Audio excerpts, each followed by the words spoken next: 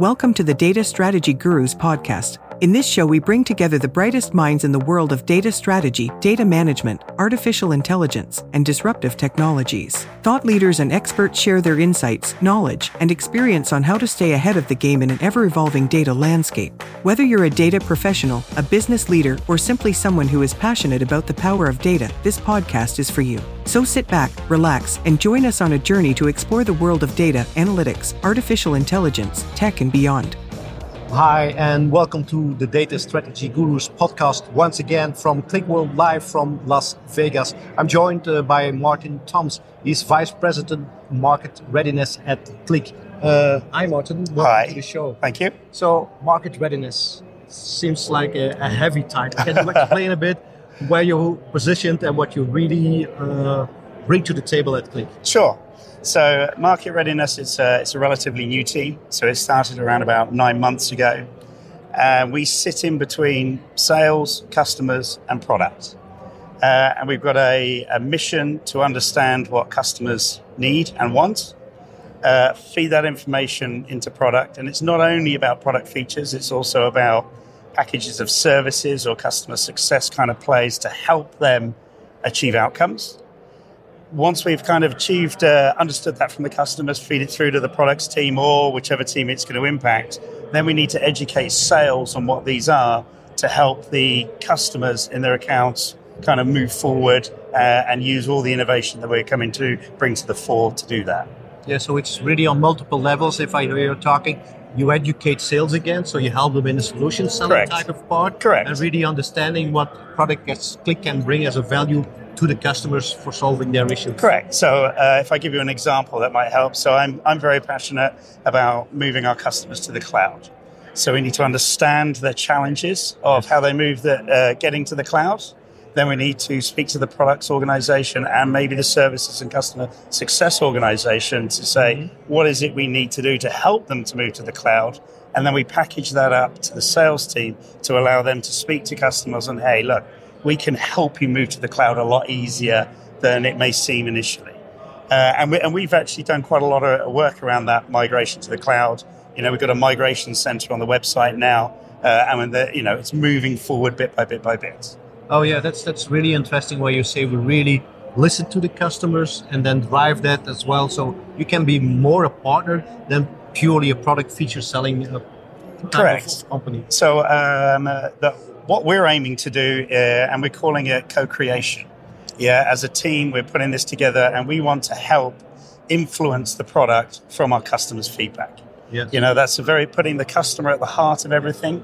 Yeah, and then, influencing how we build product and how we build services to help the customer as well. It's not all about the products organization, how we can kind of build a services package to achieve an outcome. Maybe it's a quote to cash or something like that. Yeah, so build that package so the customer can get the best outcome from it.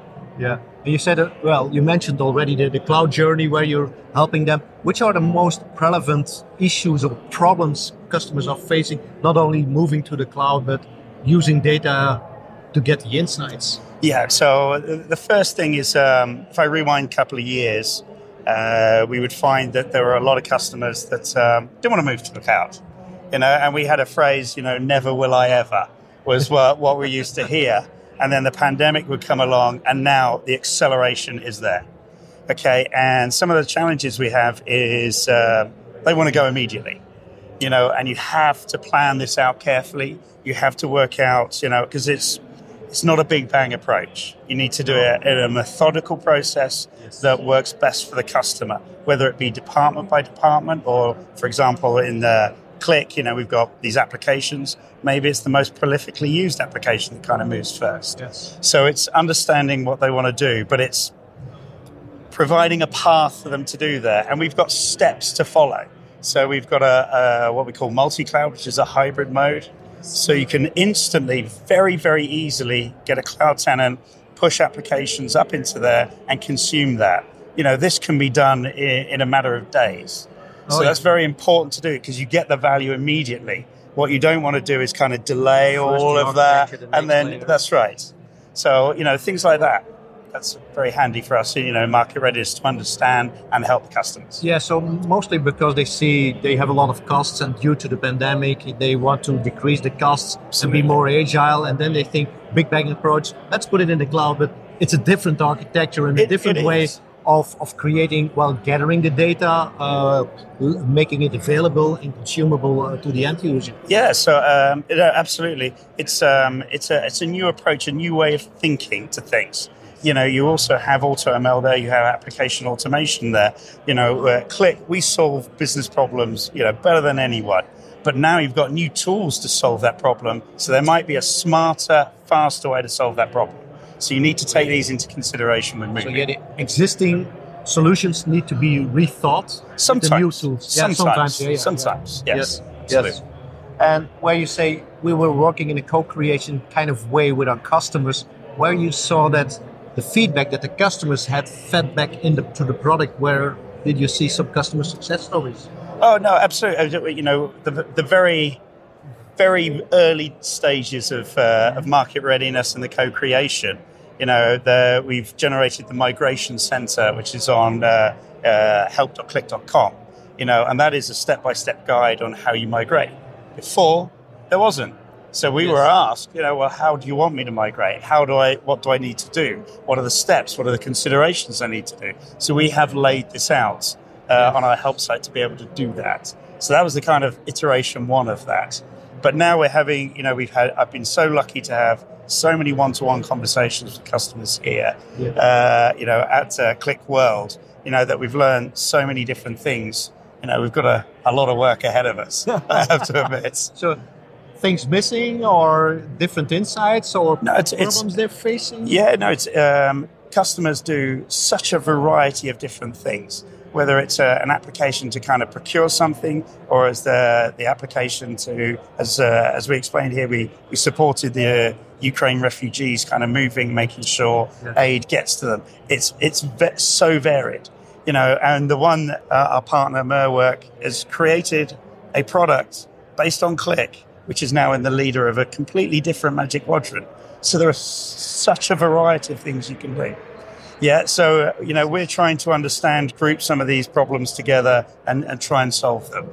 What we are learning is it's very rarely product features. It's more about how to do it. How do I go about doing things? Oh, yeah. Yeah, so, those are the conversations we're having, which is great. And people, again, another acceleration is AutoML. Machine learning and AI. Oh, yes. It has taken off. If you're not using that or you're not considering using it, you're going to be left behind, is how I'm feeling right now. Yeah. But that's suddenly come up overnight. If I look back to about last year, customers were a little bit hesitant. AI is a little bit scary. It's a little bit, don't know what to expect. But now it's almost like table stakes. And as we're in Las Vegas, I think that's an appropriate phrase to use. Yeah, we saw it in the demo this morning, how they were showing the insights with the AutoML, and it's really amazing at what speed you can do that. Absolutely. And before, these were the kind of industry models what you had, but you still had to do a lot of manual mapping and understanding the model as such, where now AutoML is kind of guiding you in that way to get these insights. Yeah, no, absolutely. I mean, ChatGPT is everywhere. Yes. Yeah, and we're still on I would say we're still well on the hype of all of this. Exactly. But one of the things you learn very quickly from ChatGPT, when you see all the messages and everyone kind of says, hey, it's not doing this correctly. It doesn't do square roots correctly. It doesn't do mathematical equations correctly. It's a language model. So you need to have models that are appropriate for the appropriate type of action that you are doing. Yeah, and with Qlik AutoML, we make that best recommendation for you.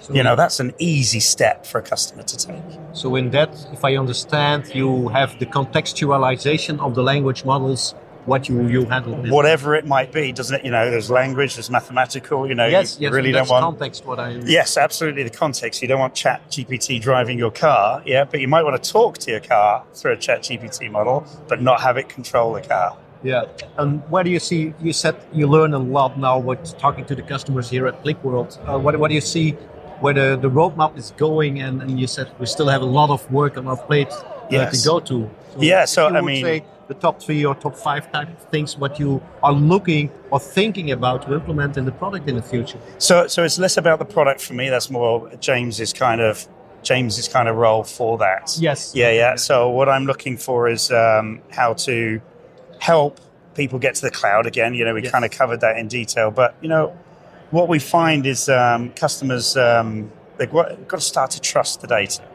And I keep coming back to you build layers of trust, governance, whatever it is, and you've got to get that trust layer right. And what I keep telling myself is if I haven't got that trust and that data correct, if I put a machine learning module on there, I don't know where it's going to take me.